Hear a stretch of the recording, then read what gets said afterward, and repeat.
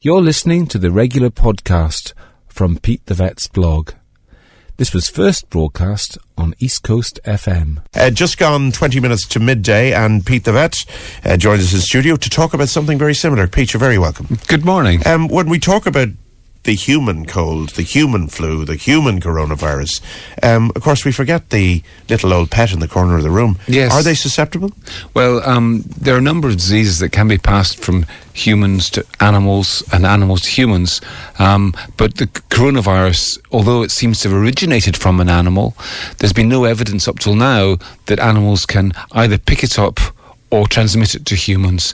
But it is an area that's changing so fast. It's such a new virus. It hasn't even been around for 3 months yet. And so we're still learning. And there was one instance that's worried people quite a lot of a dog in Hong Kong that belonged to a lady who was a confirmed case.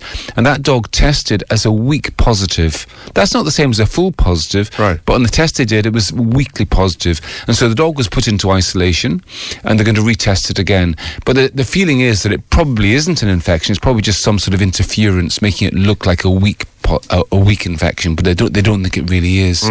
Yeah, I mean, every story we've done today actually has featured the coronavirus in some way. I feel like that's all I'm talking about. Yeah. Because it has now become it's the major news headline. Yeah. It's permeating our way into the news. Breaking news just within the last half hour was that the EU have a case of it at their headquarters in Brussels. Gosh. There's people coming in from the 27 states or 26 states, and they are, bringing different people from different capitals, and therefore in this central sort of cauldron of madness, you've got disease. Well, I mean, I think it's a fine line in the media between making people panic and keeping people well informed. And I think this is all about making sure people are well informed. And so when it comes to their pets, you should know that a dog or a cat is not likely to carry this disease unless evidence changes over the coming months. But at the moment, the experts really don't think there's any issue there at all.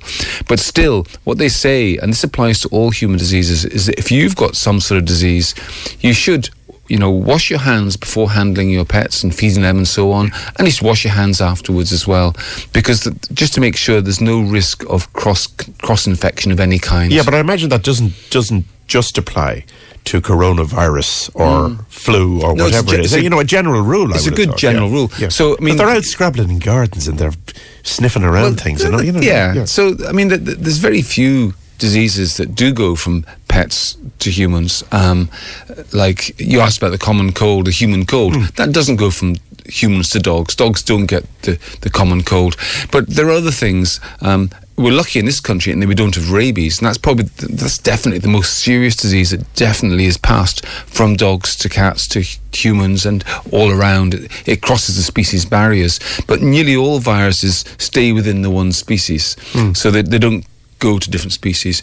Bacteria are a bit different. Bacteria are more likely to go between dogs and humans. But I remember when you talk about rabies, and you hear these stories about being bitten by a rabid dog in the Middle East or something. Yes. I mean, is rabies a sort of a disease that spreads in an area, or would you get a random rabid dog somewhere in some country? Well, it's an infectious disease, so it means that same as coronavirus in the sense that you get one animal that has it and they'll pass it to the animals that they meet or any humans that they meet. But so it's passed on from one creature to another creature in the same way as coronavirus, as an infectious disease. Rabies is a terrible illness. It's because what happens is when an animal gets rabies, the virus goes into the salivary glands. So then the saliva is full of virus particles, and the virus also goes to the brain, and when it goes to the brain, it makes the animal very aggressive. So that means that basically the animal becomes a virus spreading machine. It bites people and animals in order to spread the virus. And the terrible thing for humans is that if you get rabies, you will be told you're positive for rabies and you're going to die, and they can't do anything about it, because you get episodes of being completely mad and, hallucinating and all sorts, then episodes of being completely normal again, and once it's started in your brain, they can't stop it at all. So and it eventually kills you. So, like I say, we're very blessed in this country that we don't have rabies, and nowadays it is much better controlled around the world thanks to really good vaccinations, in particular vaccinations of dogs. So any dog that goes from Ireland to Europe nowadays it has to be vaccinated against rabies first, and it needs a rabies booster vaccination every 3 years to make sure that it's continually protected against rabies. Probably one of the single biggest animal welfare goals in this country is to make sure that rabies never gets here, because if it came here, once it's endemic in the dogs and foxes of the country, it can be very, very hard to get rid of it again. Yes, and there's big signs at airports about things like this. It is That's a major public health watch, isn't it? It is. Yeah. And it still kills something like 70,000 people a year or something around the world, in countries like India and Africa and South America to some extent. So when we talk about these things, we've said what they can't, what dogs and cats and household pets can't get, or we don't think they get.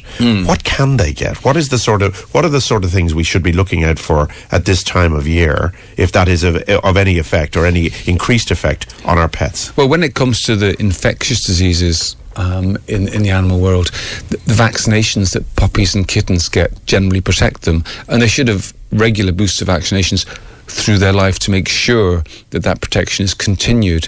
As long as 70% of the population are protected, then we don't see epidemics of these diseases anymore. So when there was a new disease back in the 1980s, there was a disease called parvovirus that appeared in the dog world, a bit like coronavirus has appeared in the human world.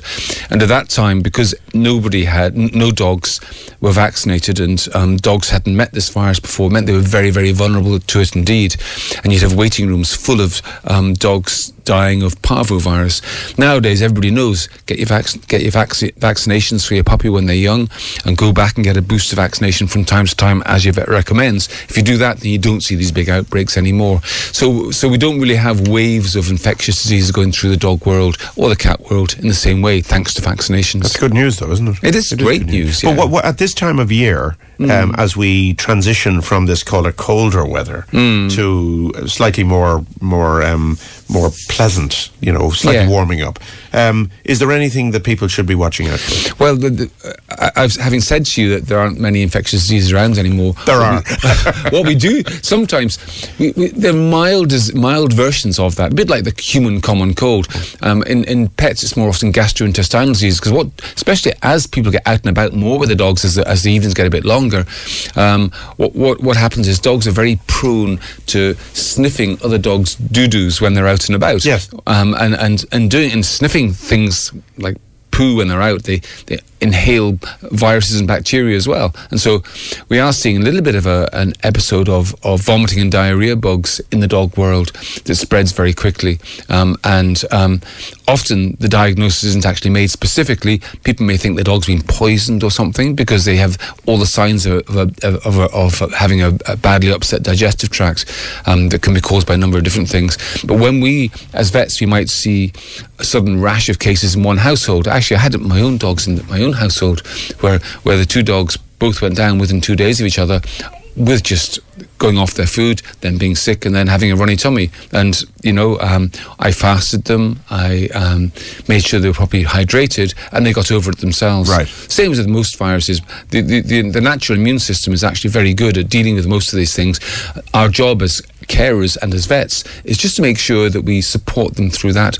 And that sometimes means oral fluids. For dogs to get very down and dull, then they have to go on to an intravenous drip at the vets. That's very important, because they can become very ill because of the secondary effects of the illness, causing them to lose all the fluid and the vomit and diarrhea and stuff. So you have to care for them when they get sick like that. But generally, it is a case of supporting them. There isn't a cure for a virus as such. You can vaccinate against a virus, but once the virus is there, you can't eliminate it in the same way as you can eliminate bacteria with antibiotics.